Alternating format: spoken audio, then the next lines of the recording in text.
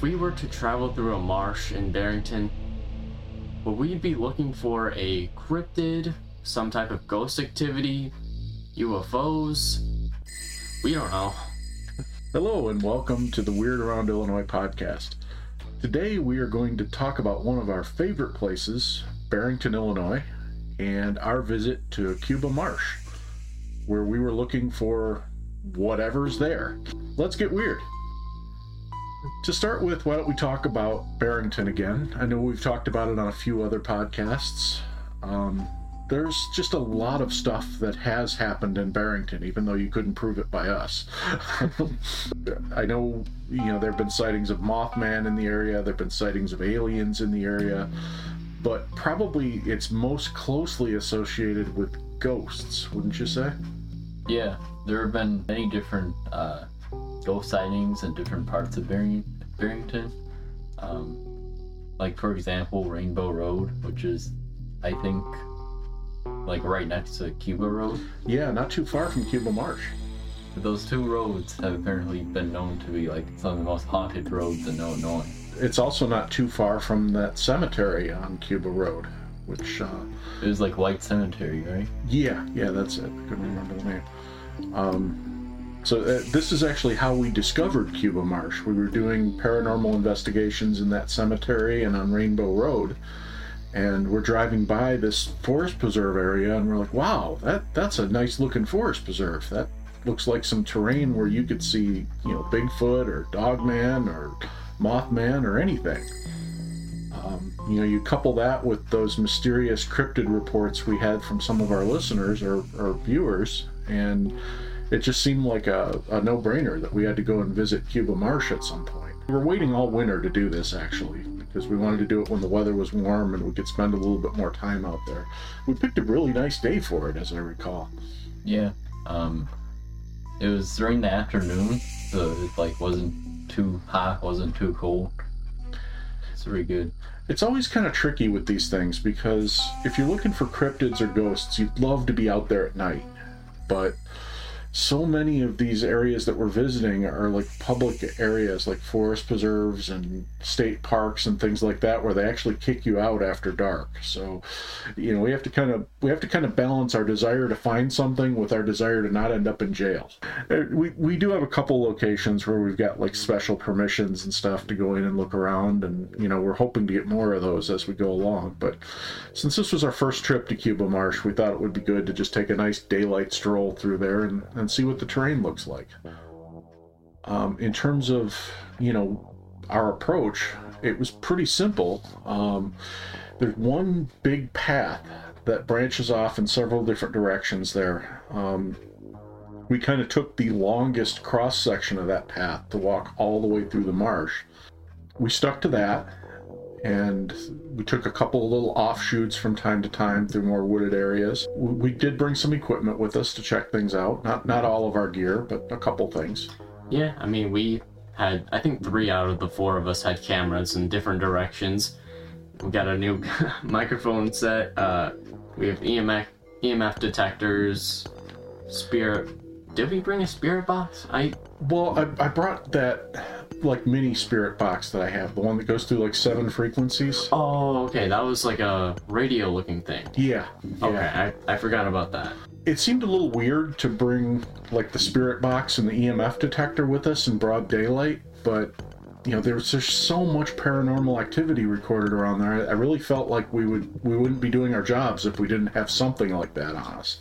Yeah, that's fair. Felt really under-equipped without my night vision camera with me, but without having the actual darkness to use it in, there was really no point in bringing it, so I had to hold something. Yeah, it doesn't have any audio either, so right, there wasn't really a point in using it. Right. So we went through these areas, and the first thing I noticed is that there are a lot of people out there. Yeah, it was more populated than the other places we've been. Mm-hmm. And one of the things that we ended up coming across anyway is I don't know where this started, but maybe 1/4 through the trail, we found this little almost tunnel, to be honest, from the first look at it. Yeah. It went into these deep forests, There were a couple of those. Remember we went through the first one and it was kind of short but dark, and then the second one, it looked like a mini version of like a redwood forest from the Pacific Northwest. Yeah, I could see that. I remember looking at it and thinking, wow, Bigfoot. Yeah, that'd be a good house for him. Yeah. A more clear space. Right. The scenery was really cool in those areas, but yeah, it was almost like a secret trail at the same time. Right, and nobody else was going through those areas. No, it seemed like a shortcut to us at first. Mm-hmm. Yeah, and I guess I should backtrack a little bit and say, what we were looking for. As you kind of alluded to at the beginning, we had no idea what we were looking for. We just know Barrington is one of those weird places where it seems like anything can happen, so we were just going to put ourselves out in the woods and see what came at us. Hey, Cuba Road, Cuba Marsh, there has to be something in common. When I saw those woods and thought Bigfoot, we actually got into a little discussion about it. It's like, hey, nobody's ever spotted Bigfoot out here, but that doesn't mean he's not here. This is Barrington. Anything can happen. And so we strolled through all that. We checked out the woods. We checked out the path. We got, pretty far down that path. I think we got almost to the end of it. And then turned around and came back. And it wasn't until the way back that I kept the EMF detector on. I'd used it in a couple isolated locations until then. And you guys kept commenting that, what's that beeping sound? Yeah, no, like,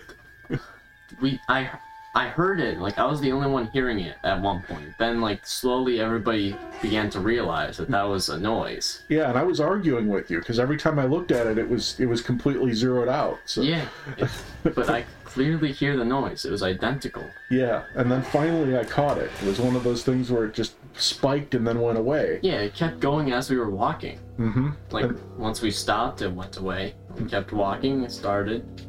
So I immediately started testing each of us with it, to make sure it wasn't like a cell phone or a camera or something like that triggering it, and it was none of us. Yeah, I always think that's a phone that does that, but it never works when we really try. Sometimes the electronics in a car it'll pick up on, and certainly power lines and things like that will trigger it, but our phones seem to do nothing for the EMF. Yeah, there was no car. I'm not really sure about any other electrical areas. No, we were in the middle of nowhere. I mean, we were in the middle of that marsh. They couldn't have power lines anywhere near there. Yeah. So it was really strange, and I started getting some sustained signals. And the really weird part is the signals seemed to be low. Like when I pointed it at the ground, they would actually spike and then go away. An underground UFO. That's what's going on. Yeah, could be. Well, I mean, that's kind of what they're looking into at Skinwalker Ranch. It was all set to say that we found absolutely nothing on that trip, but those were some of the weirdest EMF spikes I think we've ever had, because it did actually hit the red zone a couple times and went away on its own.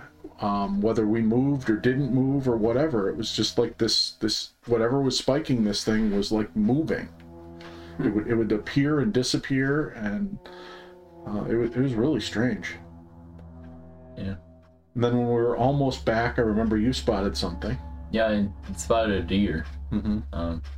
It wasn't something like amazing to see, at least in my opinion, but it was kind of cool. Well, I know in all the Bigfoot shows, they always get excited when they see deer because they always think there's food for Bigfoot. So yeah, that's true. I think certainly, in Illinois, it could be food for Bigfoot or food for Dogman. So I think it's still significant when you see deer, even though we know they're all over the place. I was kind of hopeful to find ghosts somewhere, especially since it was near Cuba Road, but it didn't give me any like ghostly vibes at all. Yeah, nothing much. I mean, obviously some cool scenery, quite a bit to look at, but nothing that would really scream cryptids, paranormal, nothing like that. Yeah, I agree. I'm curious if we were to go back there at night, if it would be a different vibe. And that, we'll have to check around, see if we could get some kind of permission to do that at some point. But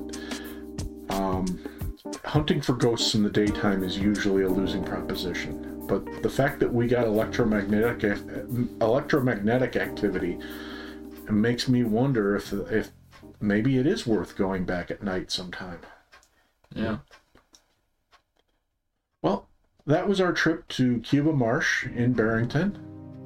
If you have any experiences there or elsewhere in Barrington or elsewhere in and around Illinois, we would love to hear about them.